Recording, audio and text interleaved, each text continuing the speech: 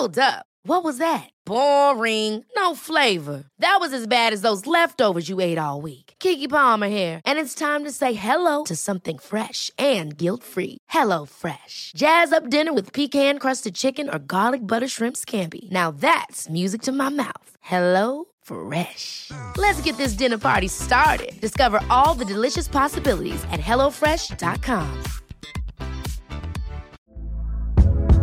Hey there, it's Michelle Norris. I'm host of a podcast called Your Mama's Kitchen. When I travel, I'm usually looking for a way to find a taste of home when I'm not at home. And one of the things I love to do when I am at home is entertain. And Airbnb allows me to do that. When I was in California recently, I rented a house that had a great kitchen. And when we were sitting around the table, we were all thinking, we're in someone else's house. Someone could be in all of our homes as well. If you have a home, but you're not always at home, you have an Airbnb. Your home might be worth more than you think. Find out how much at airbnb.com/host. Jag ligger ner igen, så ni ser till så fort jag börjar flåsa. Det brukar jag ofta göra när jag ligger ner. Måste du ligga ner då? Leif GW i halsen. Vi kan inte tänka oss att undvika ligga ner överhuvudtaget eller? Ja, men jag är inte redo att sätta mig upp. Okej, men då säger vi till när. För det är inte om GV-flåset kommer, utan det är ju när det kommer. Nej, det kommer komma. Ja, men då säger jag till.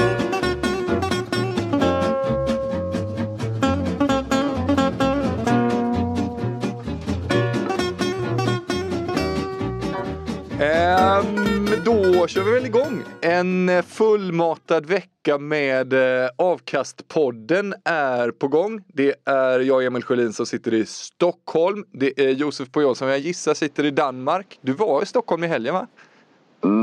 Förra helgen. Det var förra helgen. Ja, det är inte lätt att hänga med alltid. Nej. Emil Berggren ligger väl i någon soffa och andas tungt i Ystad. Och Christian Albinsson är med för första gången, tror jag, på länk. Ja, exakt. Det var det. Från Halmstad. Från Halmstad. Ja, det gillar man ju. En lite mörk vecka för avkastpanelen rent resultatmässigt. Josef Pujol, som ju satt och var styv i korken för 2 veckor sedan när vi pratade om Koldings kräftgång. Nu åkte ni dit och kunde inte vinna. Nej. Det var så styv i korken. Nej, det kanske inte var. Men vi pratade lite om att Kolding hade det tufft. Ja. De har haft det tufft. De har faktiskt höjt sig lite senare. De slog ju Skam bland annat och sådär. Men det var väl kanske inte ett resultat vi var helt nöjda med. Eller en prestation vi var helt nöjda med, så ska man väl säga. Nej, trist. Men det finns ju annat som livar upp. Bland annat så livar det upp väldigt mycket, tycker jag, att vi har alla de här härliga Patreon-gänget. Och nu för första gången så kommer Patreon-gänget att få en fin liten grej för att de är Patrons. Nämligen en t-shirt. Ja, t-shirtarna kommer också. Men jag sa ju det för avsnittet att jag är liksom inte så snabb, så att de kommer inte den här veckan. Kanske inte heller nästa, men jag har i alla fall samlat in de flesta personernas storlekar. Och när jag har fått in alla storlekar, då kan jag skicka iväg beställningen. Och då tipsar jag... Har du också fått en så kallad offert? Detta har jag också fått, ja. Och jag har också lärt mig vad en offert är. Men jag tipsar då alla som är Patreons, vill ha en t-shirt, att kolla sin mailkorg. Och jag har hört också att vissas mail har hamnat i skräpkorgen, så kolla också där. Vilket är fullt rimligt av Google att anta. Ja, just det. Vad fan är det här? Avkast-t-shirt, det ska nog till skräpposten. Exakt. Ja, men jag är i alla fall... Det är AI, alltså framtiden med artificiell intelligens, så tänker den direkt sådär, fan det där vill han nog inte ha, eller hon. Nej, precis så. Men i väntan på t-shirten så får man i alla fall en fin liten 20-minutare som du har gjort, Christian. En intervju helt enkelt med Thomas Axner, som ju inte hade varit exklusivt material för 1 år sedan eller 2. Men nu har han ju trätt in i någon slags mediaskugga, så nu blir det ju lite spännande igen. Ja, vi har inte hört så mycket om honom varken på Twitter eller i etermedia, och det pratade vi om bland annat. Så det blir kul att kunna ge våra Patreons lite... Ja. En grej som jag tycker var ganska intressant i det där i Axner-intervjun var ju att han avslöjade att han eventuellt också ska starta en podd. Ja, det hoppas vi verkligen att han gör. Ska vi avslöja vad den ska handla om? Eller ska vi göra så att man måste bli Patreon för att... Får jag gissa, jag som inte har hört? Jag vill också ha en gissning. Svåra möbler. Precis min gissning. Ja, det var inte rätt. Men, det skulle man ju kunna, alltså, beroende på hur livlig fantasi man har, Emil, så kan det ju vara. Då får man ha en vildare fantasi än vad jag har, tror jag i alla fall. Men jag skulle kunna tänka mig både en och två av dem man intervjuar som just möbler hemma. Ja, kanske. Då är man ju... Ja, som sagt, då har man en fruktansvärt vild fantasi. Ja. Men det är inte om svåra möbler. Intervjupodd? Vi får väl se. Jaha. Men detta om detta, vill man bli Patreon så får du lyssna, Emil. Exakt. Och en grej som jag vet att en person som försökte bli Patreon inte tänkte på var att man behöver gå in på www.patreon.com/avkast. Då är det superlätt att bli Patreon. Om man glömmer det där /avkast, då är det lurigare. Men gör man det är bara... inte högst upp på Patreon, i Patreon-miljön, så att säga. Märkligt nog, eftersom vi har... Så men du får spara in på lite sån här på chili på din te där, eller vad det heter, chill heter det, va? På Storgatan där i Ystad, Emil, och bli Patreon. Ja, just det, chill heter det. Ja, trevligt ställe tycker jag. Kan vi puffa för utan att de gör reklam? Eller vi gör reklam för dem? Eller jag ska också puffa i så fall. Utan att det är ett samarbete. Ostkällan. Herregud, vilket ställe i Ystad. Ja, fan vilket ställe. Är det Ystad och du vill ha lite skärkt eller ost eller något sånt där till gottigt till fredagskvällen. Ostkällan. Var det Fredrik Pettersen som tipsade om det? Nej, jag precis mitt emot Chill, där du satt och gjorde en intervju med familjen Hallbäck. Där fanns det en annan ostbutik, men de hade inte min favoritost. Så då hänvisade hon mig upp på torget. Också fint att man gör det liksom. Man kan hänvisa till en konkurrent. Faktiskt. Ja, vad är din favoritost, Emil? Det var nog faktiskt favoritost också. Jag brukar köpa lite olika, men det var en Västerbottenost helt enkelt. Okej, så de har en ostbutik som inte har Västerbottenost? Ja, jättekonstigt. det är direkt svagt. Ja, men hon hade jättemånga ostar, så jag tror att det var kanske bara att hon inte gillar den och har då valt aktivt att... Hon tycker att det är lite för enkelt. Vill man ha en Västerbottenost kan man gå till Konsum eller Epa. Ja, typ. Vet ni en annan rolig grej nu när vi ändå är i Ystad och pratar lite restaurang och så. Vi fick in från en lyssnare, Christian Olsson, som piggt tipsade om att IFK Ystad nu håller på och anställer. Vet ni vad de anställer? Nej. En människa som ska jobba i Vippen för, citat, vi har mottagit enormt mycket platser i Vippen senaste veckorna. Ja, det är alltså, det måste ju vara Berggren-effekten, va? Det är riktigt sjukt. Varför är det så sjukt, Josef? Att det är så enormt många i Vippen. Det kan ju också vara försäljningssnack. Ja, men här är det ju att det är ju en anställningsannons. Det gör man inte om det inte är... Jag tror ni överdriver det här. Ja, jag tycker Vippen är ganska bra faktiskt. Ja, det tycker jag också. Den är i svenska mått och mätt tycker jag är fin. Bra lokal och varierad mat. Vad heter han föreståndaren som är så jäkla fryntlig och härlig? Som gärna tar micken och presenterar maten och så här. Lite bullsvarvad historia. Som också driver något värdshus, mycket julbord. Jaha, jag är inte där innan matcherna, så jag var där efter. Jag kan också tipsa om mycket med Ystad som är bra alltså. Ska vi hoppa in i handbollsligan nu när vi ändå är i Ystad? För man kan väl säga att en av helgens snackisar i alla fall var IFK Ystads matchavslutning. Om jag minns det rätt nu, Berggren, och du satt ju på bänken så du kan väl rätta mig om jag har fel, men det står 26-24 till er. Det är 1 minut kvar, ni har bollen och det blir ändå 26-26. Blev det inte 24-24? 24-24. Vi ledde med 2 i alla fall sist. Så det stämmer. Mål sista. Ja, helt otroligt. Det absolut viktigaste. Ni ledde med 2 mål, hade bollen 1 minut kvar och lyckas ändå tappa det till lika. Ja, det är ju som jag skrev på Twitter. Det har ju blivit världens svåraste moment i handboll just nu. Att kunna spela på ett resultat sista minuten. Man får inte göra någonting utan att domarna ska gå in och ändra.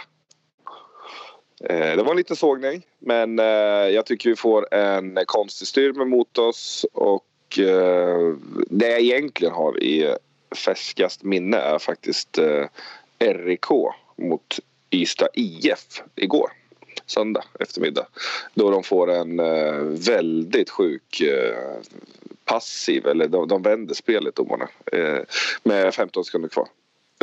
Hade Ludvig Hallbäck fått stega på där, som han var mitt upp i en stegning mot en väldigt aggressiv RIK-försvarare, så blåste de bara bort dem, och så fick ju RIK i mål, så som Önnered gjorde på oss och kvitterade. Så jag vet inte, det var slarvigt av oss såklart, men ja, det är väl 2018. Det hände typ hela tiden, känns så. Ja, för jag har länge i alla fall haft det som en käpphäst att svenska lag inte kan spela av tid, och att det är en av de grejerna som jag stört mig mest på rent taktiskt jämfört med många andra länders lag då.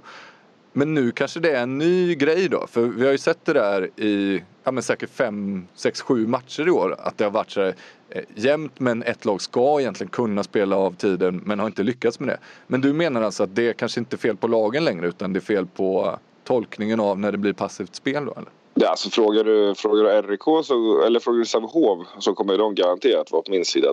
De har ju råkat, även om någon gång kanske var befogat, men det har varit väldigt olika bedömningar. En gång hoppade Gustav Wedberg in från högerkanten och vägrade skjuta, och då blåste de inte av han. Och sen gången efter det, då blev Larholm avblåst bara, alltså, från ingenstans. Och sen lägger du till den här incidenten med Ludvig Hallbäck nu och våran styrmer i förrgår. Alltså det är väldigt svajande, mycket upp och ner. Jag tror domarna känner att de jävla press på slutet och liksom hitta på någonting, och den här regeln har verkligen, jag vet inte om de stressar domarna ännu mer än vad de gjorde innan, för det känns okonsekvent och svårt. Josef, du som är avkast kanske taktikexpert nummer 1, håller du med om det? Är det domarna eller regeln som är konstiga, eller är det lagen som är för dåliga? Jag tycker att det är generellt lagen som är för dåliga. Alltså jag kollar faktiskt på slutet nu för att kolla ikapp med, så att säga. Och jag tycker att den styrmen som du nämner, tycker jag är helt rätt, och tycker det är superbra försvarsspel av jag har inte sett det i efterhand. Där och då så tyckte jag inte att det var styr, men det kan mycket väl vara styr. Ja. Måste jag säga. Sen har jag visserligen en lägre tröskel för vad som är styrmer än många andra svenska eller skandinaviska spelare kanske. Men nej, alltså jag tycker ju oftast att det är okunskap som ställer till det. Och det är ju oftast någonting man lär sig efter att ha varit i situationen många gånger liksom. Jag är inte så förtjust i att använda rutin som men där är alltså rutin är faktiskt ganska viktigt i just de momenten. Jag håller egentligen med dig helt och hållet. Lagen är ju i stor skuld det här också. Man får ju faktiskt det kanske kommer ta ett tag och hinna vara i såna här situationer, för det här är ju ganska nytt då, den här sista 30 sekunders regeln. Det är det andra eller tredje säsongen. Så det handlar väl om att lagen ska få lite rutin, lite erfarenhet, och sen samma sak med domarna också såklart, så att de också kan bli vana och lite kyligare. Så det är väl egentligen båda. Jag ska inte bara tillskriva domarna, även om jag tycker att det är svårt. Alltså, det är väldigt många när armen är uppe, när de vänder det direkt, bara för att det är 12 sekunder kvar, istället för att om armen har varit uppe när det var 20 minuter kvar av matchen, då hade de inte vänt den direkt. Då hade man liksom fått fortsätta och i alla fall gjort sina 6 passningar och fått sina frikast hit och dit. Men det är väl egentligen där jag mest är på domarna. Alltså enskilda domslut med styrm och sånt är väl det är en annan bedömning. Precis, och det är det jag kan hålla med om, att det är ju det som är det svåra, det här med att bedömningen skiljer sig från, det har väl jag tagit upp otaliga gånger, men från minut till minut och sådär. Men det är också synd, jag tror inte att det tränas så mycket på det. Jag har gjort det Har någon av er någonsin varit med om att man har tränat det? På vadå? 20 ja, men år? typ, ja, men typ. Eller ja, i alla fall i min seniorkarriär. Vad jag kan minnas. Typ så här. Ja, men så här vi spelar match. Det står... det är 2 minuters match och det står 3-1 till... eller 2-0 till gula laget. Eller typ sådär. Men inte det är helt sjukt, för att det är ju ofta jätte avgörande poängsituationer. Alltså du får ju väldigt sällan så pass hög utdelning på en bra kontra en dålig aktion som i just sista minuten. Såklart, samtidigt så är det väl kanske hur många gånger per år/säsong hamnar man i de situationerna. Men det är klart. Alltså, ja, men det är mycket tid du som har spelat i Du som har spelat i Hammarby länge, ni hamnade väl i sådana alla hemmamatcher i alla fall? Ja, stund på faktiskt. Men nej, alltså, jag håller ju med. Men det är lite... Ja, jag tycker bara... Hur mycket kan man träna på det gentemot hur ofta faktiskt sker det och sånt. Kan man ju diskutera. Men, vi ska ju komma ihåg att i min match så vi missade faktiskt ett friläge med typ 15 sekunder kvar. Alltså, så att det var inte så något så taktiskt. Det var ju inte uruselt taktiskt av oss. Vi missade ett friläge liksom. Ja, och är både 1 och 2 personer mindre, vilket gör det väldigt mycket svårare. Ja, det är väl dock. Men var handen uppe när det friläget kom då? Nej, men jag tror också, det är också en sån här grej jag tänker på. Det är Jesper Gustafsson som står på lite vänsterdelen av plan. Har ingen speciell fart framåt. Filip som missar friläget. Fine, det kan man göra liksom. Ja. Problemet kanske om vi skulle snacka om det här igen. Det kanske är att vi ska ha mer rörelse runt Jesper så att han slipper slå en öppnande passning. Om man inte hade passat. Mindre. Och det är en kille som är helt fri. Alltså så många alternativ har han nog inte. Nej, men jag tror också att hade han inte passat till en kille som är fri så hade domarna kunnat vänt på det också. Ja.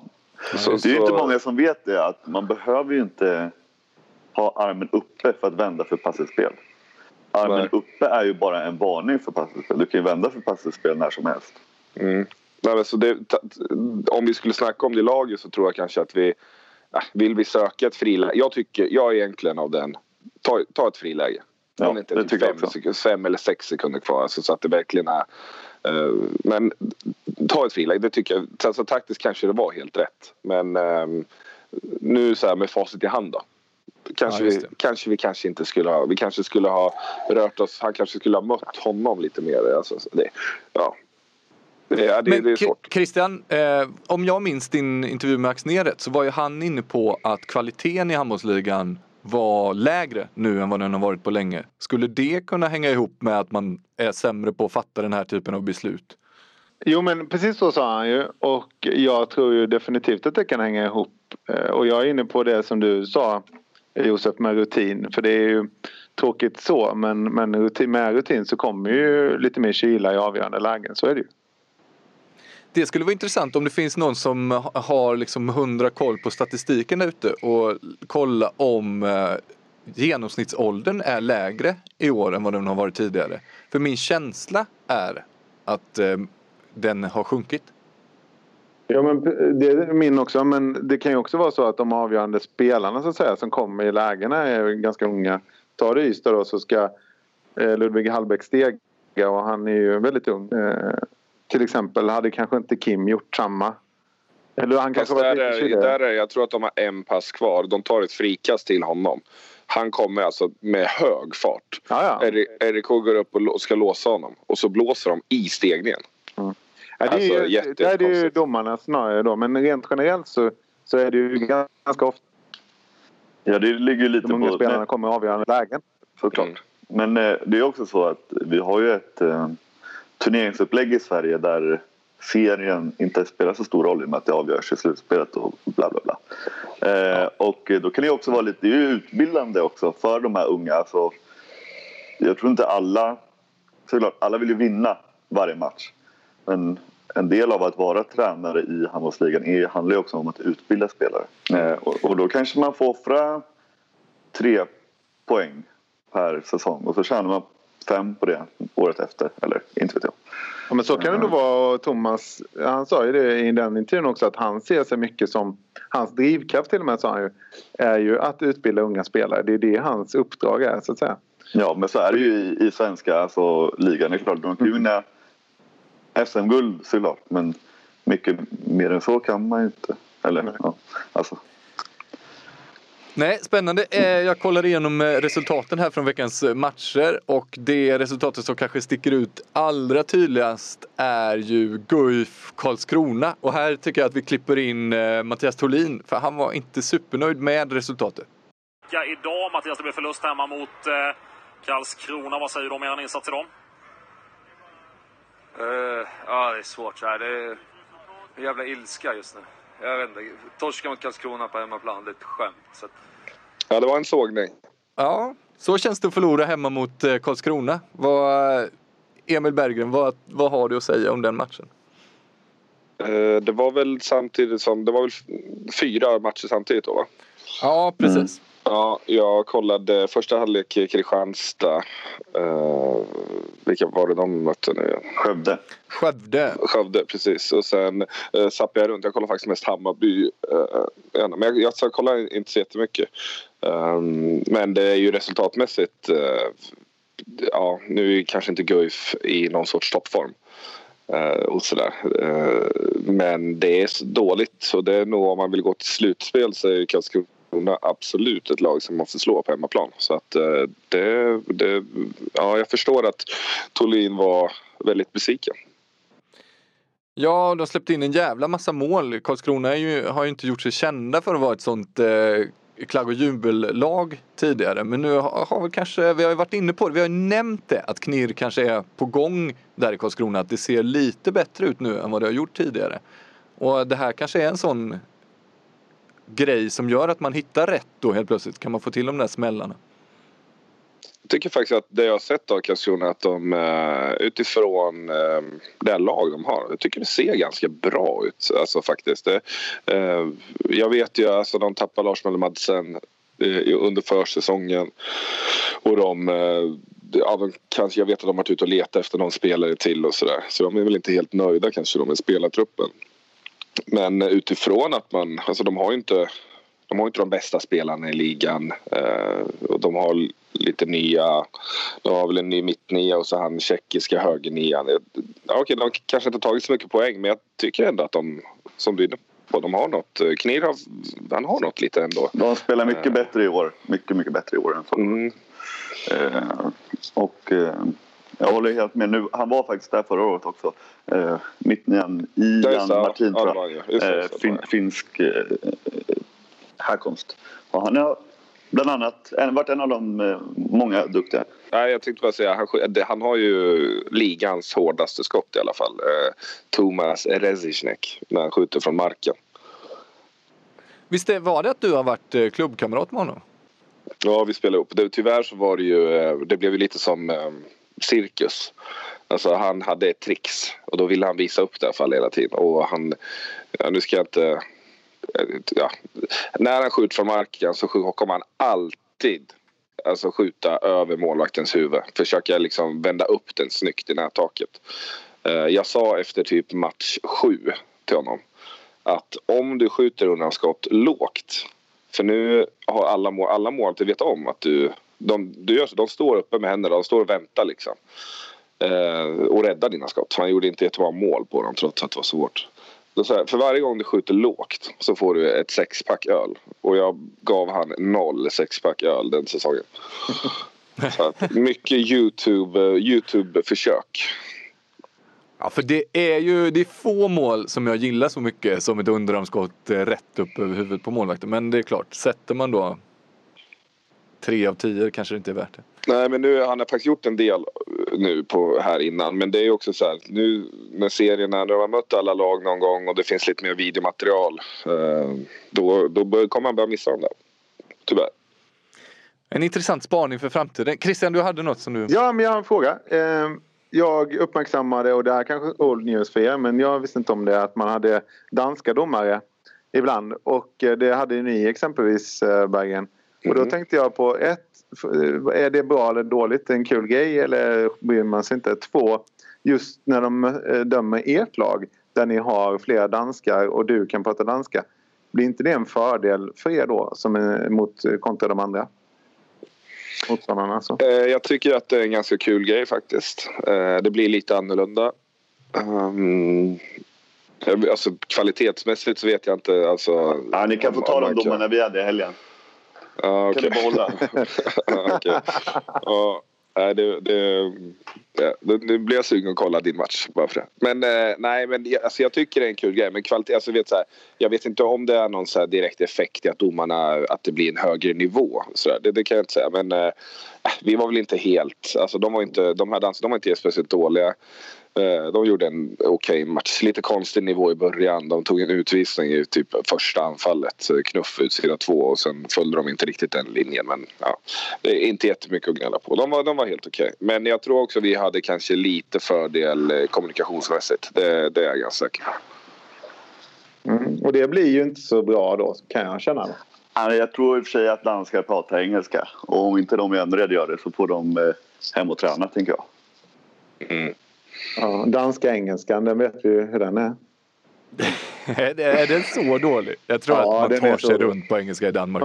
Okej, då vill jag ha en live cam på de här domarna under en match då när de pratar dansk-engelska. Det kan bli jävligt roligt. Alla danska domare pratar engelska med mig för att de tror att jag är någon jugge liksom. Så att det gör de mycket. Det är nästan rasism. Ja. Just det. Ja, det har jag glömt bort. Vad kul. Ja, kul. En annan grej som förvånade mig var att IFK mot IFK-mötet ändå blev så jämnt. Jag hade lite på känn att IFK Kristianstad skulle sätta ner foten nu. Men så blev det inte. De vann bara med 1 mål mot IFK Skövde. Ja, men det var så många som trodde. Det var en superjinx där faktiskt. Alla gick och trodde att IFK Kristianstad skulle krossa Skövde på något vänster. Och jag var ju en av dem, ska sägas. Men de var väl på väg. Precis, man hade kanske också inte så mycket på fötterna, men det bara blev att om alla tror det, då blir det väl så. Eller, ja, typ. Men de var väl på väg några gånger att rycka, men så de gnetade ju på IFK Skövde. Jag tycker nästan det här mer än några av IFK Skövdes vinster har visat att de är the real deal. Alltså att bara torska med en i Kristianstad Arena, det är ett kvalitetsmärke snarare än att vinna med 10 mot Önnered eller så. Ja, och jag trodde ju inte på dem i början av säsongen. Visserligen efter Bayern-torsken där, men jag trodde att de typ skulle komma till slutspel. Och även efter 5-6 vinster där så trodde jag faktiskt inte på dem. Men nu tror jag på dem. De kommer nog hålla sig där uppe i toppen om de håller sig skadefria. De spelar väldigt bra faktiskt. Om det i SHE så skulle jag säga att jag redan nu är beredd att säga att Skuru och Hör kommer spela i final mot varandra. Är det någon som säger emot på den? Ja, det låter väl rimligt. Lite i och för sig att de har mött lite motstånd från under halvan, men de vinner ju sina matcher med 15, 16, 17, 18 mål nu, båda de lagen. Skuru har väl mött både Hör i premiären och Sävehof borta, va? Ja, det mötte de ju de 2 första omgångarna, men jag tänker nu på slutet så har det varit lite enklare matcher så att säga. Ja, så Uffe Schäfert kan inte, han njuter nog inte när han går till jobbet varje dag. Det tror jag inte. Nej, vad blev det nu i Nacka bollhall där Schäfert åkte upp med sitt Kristianstad? Det blev 37-19. Ja, 18 bollars tosk. Och det är väl typ 3:e matchen i år som han var det till och med Sävehof i premiären 20 mål typ. Kungälv tror jag till och med också tvålade dit dem över 10 eller sånt där. Eller var det Kungälv? Ja, det var något av de lagen som, det var lite oväntat i alla fall. Jag vet inte riktigt. Han får trolla med knäna som Per Kalén försökte göra några gånger. Du, på tal om Skuru, hur går det med din Isabel Andersson watch? Ja, jag har faktiskt inte, jag köper ju inte Skuru mot Kristianstad. Det gör jag inte. Nej. Men statistik så vi fick ju lite, då hade jag gjort 2 mål i typ omgång 4 kanske. Men nu går jag in och kollar as we speak så att säga. Så kan vi få lite mer på. Under tiden ska vi Christian berätta något kul. Han kanske kan bara droppa lite gamla drottprofiler. Det är ju 2 galna avkastpatroner som alltså menar att det har droppats för lite drottprofiler på sista tiden. Ja, men jag har ju hållit mig i skinnet, så det stämmer ju. Om man gillar det så har man inte fått det på ett halvår ungefär.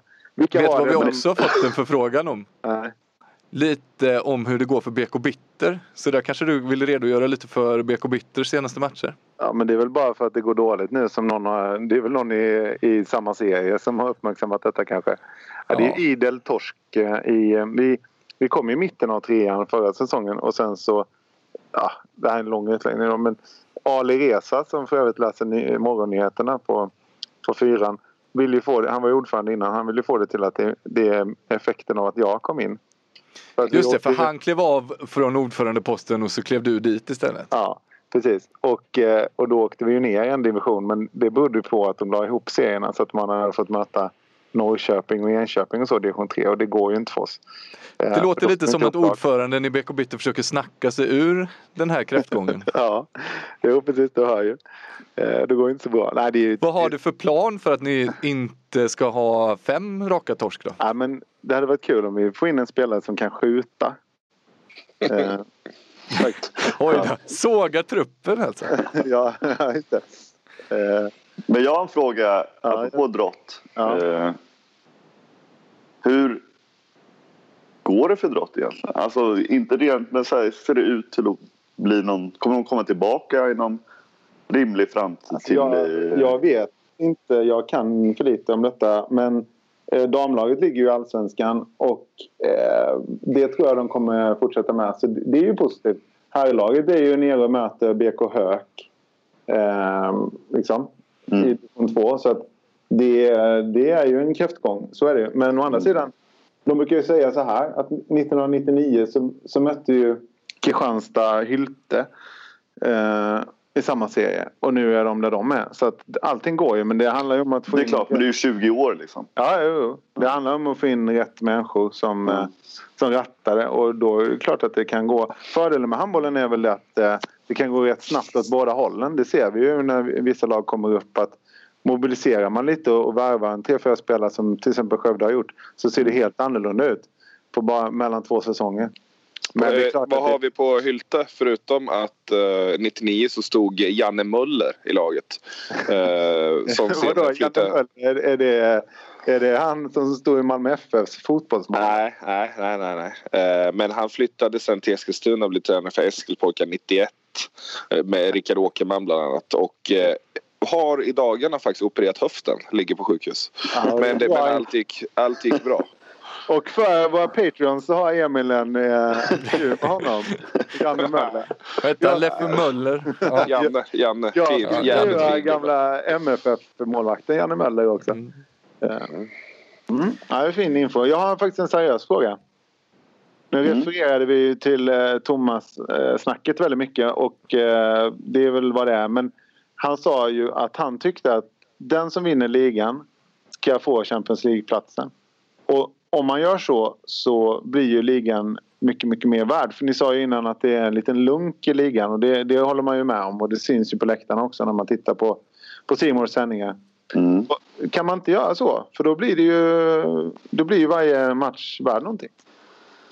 Jo, jag vet ju inte om Sverige är redo för det. Men jag är ju mer förtjust i rakt seriesystem än slutspel. Men då måste vi göra om, tycker jag. Han menar nog att slutspelet skulle vara kvar, fast det gäller något annat då. Ja, och det är inte en bra lösning. Ja, då blir det som i Norge när folk åker på superresa under slutspelet typ. Eller när folk är oseriösa och skiter lite i det. Ja, det är så... Ja, så att säga, Norge hade ju så och gick ju till och tog den svenska vägen för att det andra funkar liksom inte. Folk brydde sig inte. Jag kan också tycka så här, ska man göra en serie eller en säsong där man premierar ligan, alltså seriespelet högre, då måste vi ändra om lite i själva systemet, i alla de här skikten. Alltså du kan liksom inte göra en så stor grej av seriespelet och sen har du lag då som vi så populärt och lustigt har sagt har försäsongen 6 månader. Alltså, det borde man ju ändra ändå, tycker jag. Ja, faktiskt, det borde jag också. Men det blir, om själva serien är hela kalaset och kalaset är slut för så många så tidigt, då blir det extra surt. Så att, det måste det ska till en ändring ändå. För att i Danmark kommer ju lite svenska systemet då, och då där går ju alla till kval, de som inte går till slutspel. Men det är ganska nytt då. Ja, de har haft, vad är det, 2 år va? 1 eller 2 år. Ja, det kan nog stämma. Och det är ju också det för att de här 9 och 10 ska ha matcher att spela om. Och så har de en fördel då. Ursäkta. Har de en fördel i kvalet sen, så att de antagligen så att säga inte åker ut. Det pratade väl vi om, tror jag, för några gånger sedan. Då frågade hon vad Christian Lemet sa, vad hade ni helst gjort? Och jag tror jag var den enda som sa att jag hade hellre spelat i ett negativt kval än att gått på semester. Ja, men det tror jag att jag också. Jag har ju spelat negativt kval. Och på lite olika sätt. Jag har spelat det när vi hade en överhängande risk att faktiskt åka ut. Jobbigt. Och jag har spelat när vi visste ganska säkert att vi skulle hålla oss kvar. Skönt. Och då var det ju helt klart mycket roligare att spela kval än att ha försäsong. En grej som jag tänkte på, som jag har skrivit ner som en liten anteckning, som jag hittar ingen rätt snygg övergång, men som ändå är viktig att nämna, i samband med att Brest var och tvålade dit Sävehof igår, så gjorde faktiskt SVT Sporten en intervju med Bella Guldén. Hon är ju skadad nu, men kommer komma tillbaka till mästerskapet. Det var ju jävla bra nyheter. Och så var det Pelle Nyström också. Så det är så vackert att höra hans stämma när han pratar handboll faktiskt. Ja, men det var ju superviktigt att det var väl först rapporteras om att hon eventuellt skulle missa mästerskapet. Och ja, hon är ju så viktig för Sverige. Det är ju rätt luriga skador sådana där, som jag förstod det nu då, alltså trampat igenom foten då, eller någon sån där blödning i foten. Det brukar ju vara rätt svårt att göra tidsuppskattningar på hur lång tid det tar att komma tillbaka för sådana grejer. Bella Guldén tillbaka i Partille. 4 mål och 2 tekniska fel på Isabella Andersson. På 4 matcher. Det tycker jag... Då tycker jag faktiskt att hon måste få spela mer. Osett så kommer jag stå på mig med kritiken. Hon ska få spela mer. Men tänk om det visar sig nu då exempelvis att hon är skadad eller så. Ja, men det ska ändå in. Hon ska ändå in.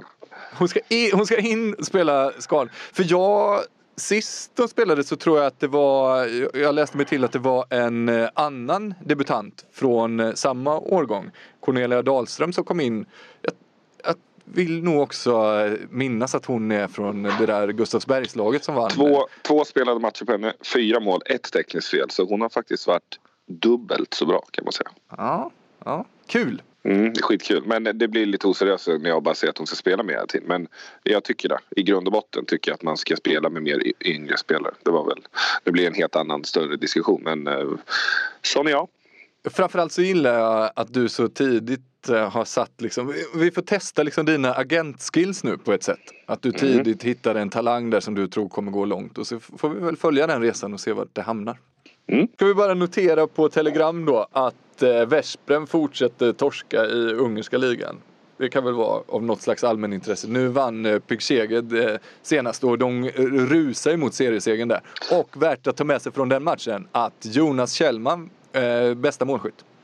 Ja, men också ska vi säga så att just mot Pygszeged är ju ingen, även om det var hemma så är inte det någon superskam. Men förlusten mot Tatabánya omgången innan är ju av större dignitet. Ja, precis, det är väl just det, 2 raka torsk. Ja. Det är ju inte vanligt för Veszprem. Nej, så är det helt första klart. Gången på 10 år, va? Ja, så kan det nog mycket väl vara. Jag är inte helt enig, Josef. Borta mot Tatabánya. Jag har varit lite överraskad att Veszprem alltså innan, alltså, vad säger man, Vranjes, allt det här. Alltså, när jag har sett och jag har mött Tatabánya, de är ett mycket bättre lag än vad folk tror. De har bra spelare. Och jag har alltid tänkt att det är så jävla lätt att säga nu i efterhand. Sen när de möter de bästa lagen, seger, och då sitter jag ofta och tänker så här, fan, man kanske skulle spela på Tatabánya, det är skitbra odds och får de till det så vinner de liksom. Jag tyckte faktiskt att de var ett jävligt bra lag när vi mötte dem förra året. Jo, men det är ändå klasskillnad. Ja, men det ska och så lönemässigt och kanske spelarmässigt, men i ett Veszprem som är de är väl inte i spillre, men det verkar inte vara någon drömstämning i alla fall. Jag vet inte, jag var inte helt överraskad över den Tatabánya där. En annan sak som har hänt den senaste veckan, nu sveper vi lite bara, var ju att Magdeburg slog ut Flensburg i tyska kuppen i Flensburg. Ja, ett Flensburg som annars har imponerat ju i ligan. Det har ju visserligen Magdeburg också gjort, men det är helt klart snyggt att vinna i Flensburg på det sättet. Jag hävdar nu att Magdeburg kommer komma 1 eller 2 i ligan i år. Det är ju inte... Det resultaten de har nu också är nästan helt utan Mikael Damgaard, som de senaste 2-3 åren har varit deras bästa målskytt på 9 meter. Väldigt viktig 9 meter spelare för dem. Nu är kanske Beshak viktigare. Så och Albin också. Ja, men grejen med alla, alltså han är så men fan. Men vänta nu, du menar alltså visst, Magdeburg är bra, men det brukar ju alltid komma de stora elefanterna och äta upp det där, och sen hamnar de liksom 3, 4, 5 sen till slut. Men du menar alltså på fullaste allvar att du 1 eller 2 i år? Jaha, men jag tyckte att det var en feg spaning. Ja, jag tycker att det är helt självklart. Ja, de brukar faktiskt tappa runt jag vet inte, de gör lite oförklarliga tapp. Jag vet inte vilken period det är. Nej, det är under hösten. Det är under hösten. De brukar alltid vara det bästa vårlaget. Och därför, jag snackade med Thomas Svensson om det där. Konstigt, men vi mötte ju Magdeburg nämligen på hösten, eller i försäsongen. Och då sa han det, för de skulle ha efter vår träningsmatch, då började de med så här, jag tror om det var 11 träningsmatcher på 14 dagar. Eller något så här helt sjukt många. Och så sa han det, nej men det är bara för att vi vill komma in i matchtempot. Eller den formen som vi är i liksom på våren. Direkt till hösten. För att vi har redan torskat ligan under hösten. Och sen så är vi bästa laget på våren. Och det är det de jobbar på. Och som du säger, det är att de har ju sparkapital i att få dem igång Damgaard. Som han hängde 9 mot Stuttgart för 1 eller 2 veckor sedan. Men han sliter med det att han tränar inte riktigt ordentligt och har ju ont i sitt knä. Om jag inte är fel informerad. Så nu är inte han uttagen i EM-kvalet här, så då får han nu 2 veckor på sig komma igång extra och sen kanske det kanske det fortsätter då sen mot att han inte är uttagen till VM och så, Ska vi landa lite i Lagergren? Ja, det ska vi verkligen. Vi måste prata Lagergren nu.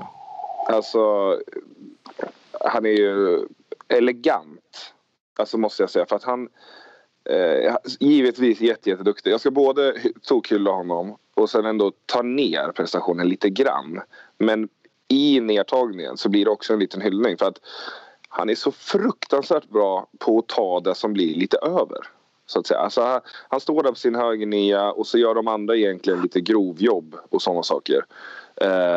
Men när han väl får lägena, ganska bra läge, det känns nästan till och med lite som att lagen inte riktigt fattat hur bra han är än.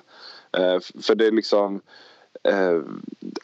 när man möter Magdeburg så måste man lägga väldigt mycket kraft på Beshak och Musa-linjen, som är stor del av deras spel, deras uppbyggnad och allting. Och sen innan har det varit väldigt mycket vänster i också. Det har varit mellan 10 och 20, vi säger 15 skott per match. Så jag tror kanske nu i början att han har levt lite i en smekmånadsfas här, lite där han har varit lite konstigt nog lite nedprioriterad.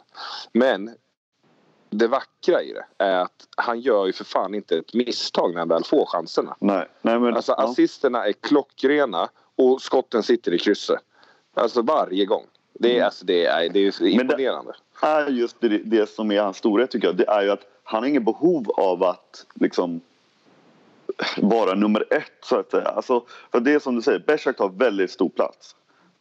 Och har ett finger med liksom i allting. Och han har ingen behov av att liksom, nej men fan det är jag som ska göra det. Utan han bara väntar på sina lägen. Och när de väl dyker upp så tar han rätt beslut varje gång. Så blir det landa på 8 mål som hos Flensburg. Jag tyckte för Andersjö ser på Twitter så här, finns det någon bättre än Lagergren? Och jag såg ju den matchen. Och jag tänkte så här, vad fan, det var verkligen den här klassiska. Alltså, man såg han inte svin mycket. Han hade lite assist i 6-5. Lauge gjorde ju fel varje gång mot Lagergren liksom. Rusade upp på han i 5-6 i det så när de en man korta Flensburg. Och då blev det ju drömläge för linjen. Och det var helt enkelt som brevbäraren, han levererade posten. Det var en del av hans jobb. Det såg skitenkelt ut. Och sen när de väl låg nere, ofta 6-6, då hoppade han bara upp och sköt mål. Så jag tänkte så här, men det var inte så jävla, var han så jävla bra. Jag tycker väl, om man ska säga det finns inget bättre just nu än Lagergren. Ja, vänsterkanten Muscha, han snittar väl typ 11 mål. Ja, 9,7 mål per match. Ja, precis. Så det, man ska alltid krydda lite. Kul att du synar mig där. Men alltså så här, och så finns det ju, jag tycker ju Beshak är bäst. Och så finns det lite andra spelare som är superheta. Men så när man kollar då, hade han 8 mål och typ så här 5 assist. Alltså han ligger bakom 13 baller och han missar typ 2 skott.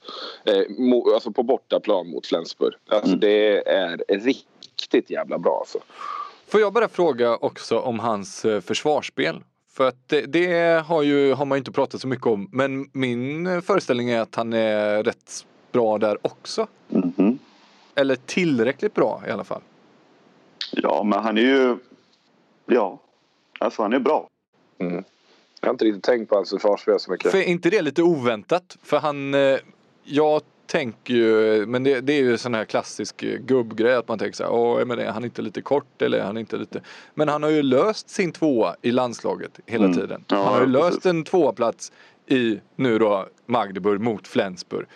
Så han måste ju göra någonting väldigt rätt där också. Men det kanske är det att han är tillräckligt smart då. Ja, men han är inte ute och fladdrar. Vissa korta spelare ser man, kortare spelare när de lirar 2. Då är de ute och fladdrar och kanske löser sin spelare men ställer till det för resten av laget.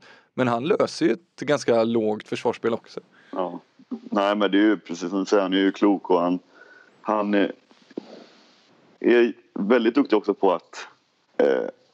stötta sina treor på ett lite osynligt sätt. Det är att han går ofta upp och lite fejkar som att han ska gå när mittnian får bollen från andra hållet.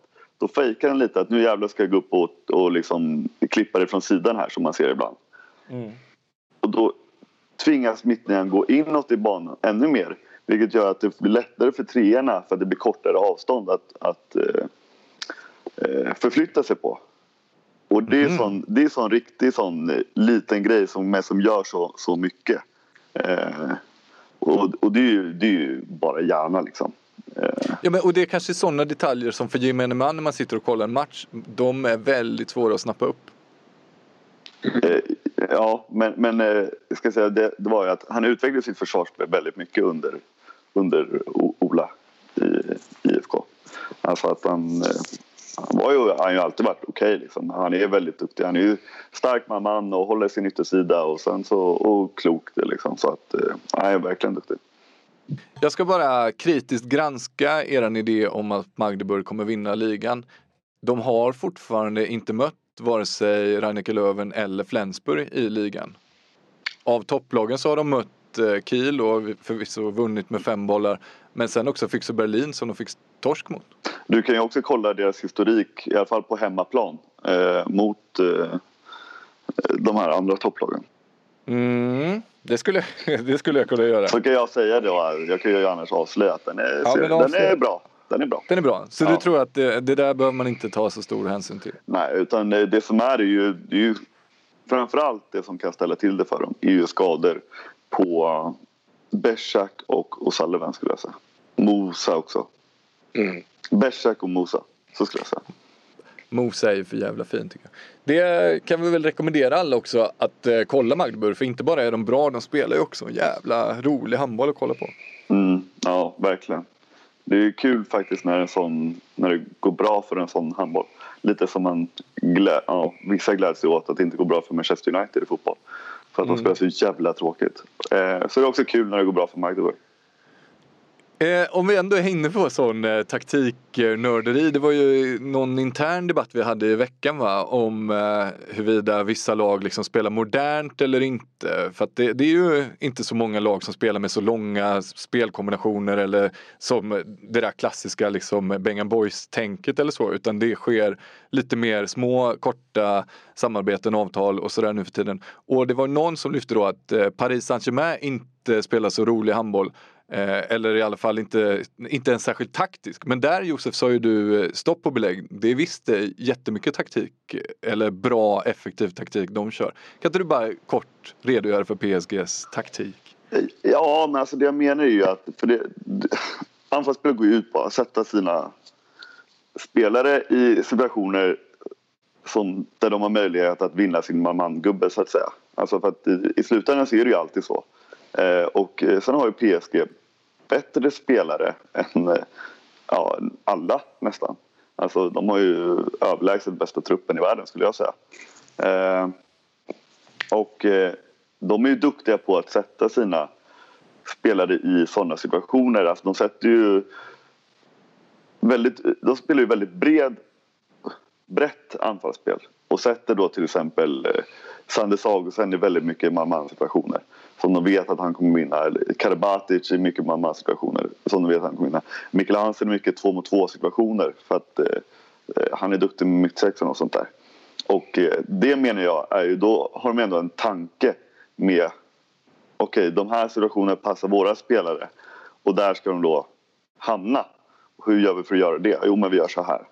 Och det är det jag menar. Sen tycker inte jag att de saknar ju fart för att ge sina spelare ännu bättre möjligheter.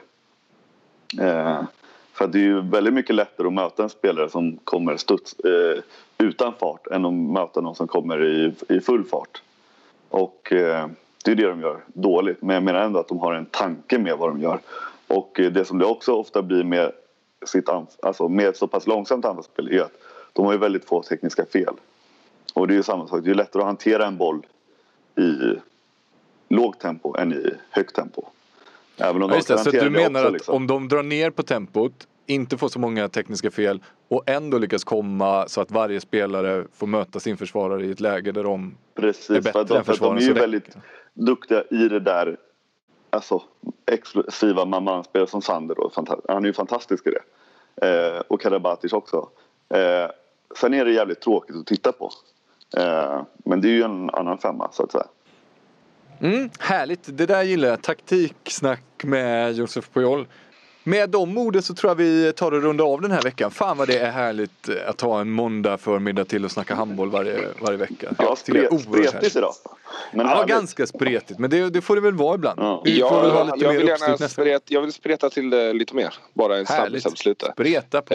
Kommer ni ihåg för några veckor sedan så smygreklamerade jag. Så kanske man inte säger.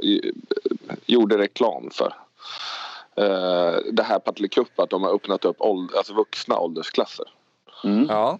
Fick läsa igår, tror jag, att danska, norska, portugisiska, några afrikanska lag har anmält sig till, så att det börjar fyllas på ganska bra faktiskt. Har du anmält något avkastlag? Nej, jag inte. Jag tänker att det kommer ju Christian göra, för han är ju så oerhört sugen på att spela där. Det jag vill säga är att folk ska anmäla sig så att det blir roligare att spela och kolla framförallt. Jag vill ju att väldigt många halvkompisar, sådana man har mött genom åren eller sett, jag vill att de ska spela så att man kan ha något att skratta åt. Ja, men det låter väl rimligt. Alla som någon gång har mött eller känner att man känner Emil Berggren lite grann, regga ett lag på Partille Cup. Det blir kul. Tack så fan för den här veckan. Hej hopp. Hej. Rötterna blir starka när det blåser. Luften blir friskare när åskan går. Det blåser på Genesarets sjö och likaså på Gallerieblö. Dina kyssar smakar smuldron och mjölk. Drömmen ska brinna om ett annat liv. Låt ditt hjärta slå ett extra slag. Låt oss hoppas att det snart blir dag.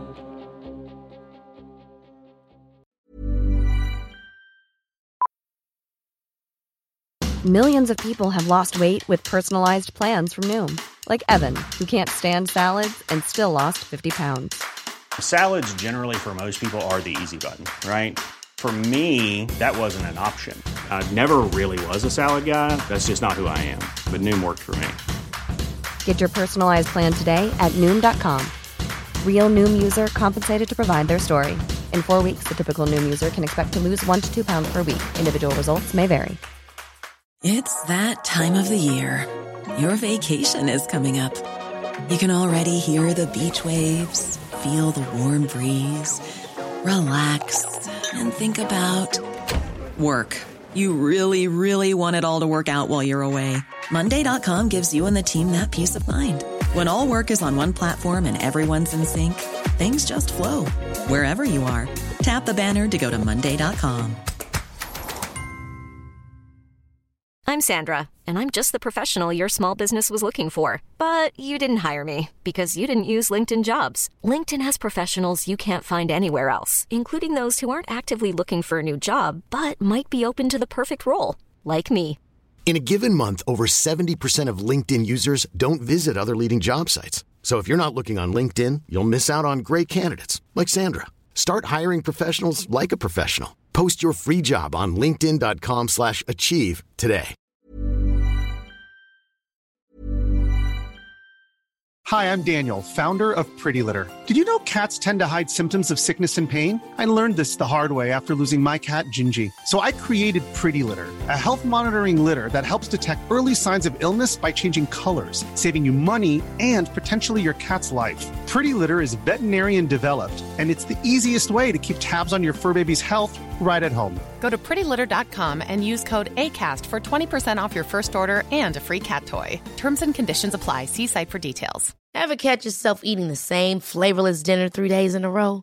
Dreaming of something better? Well, HelloFresh is your guilt-free dream come true, baby. It's me, Keke Palmer. Let's wake up those taste buds with hot, juicy pecan-crusted chicken or garlic butter shrimp scampi. HelloFresh. Stop dreaming of all the delicious possibilities and dig in at HelloFresh.com. Let's get this dinner party started.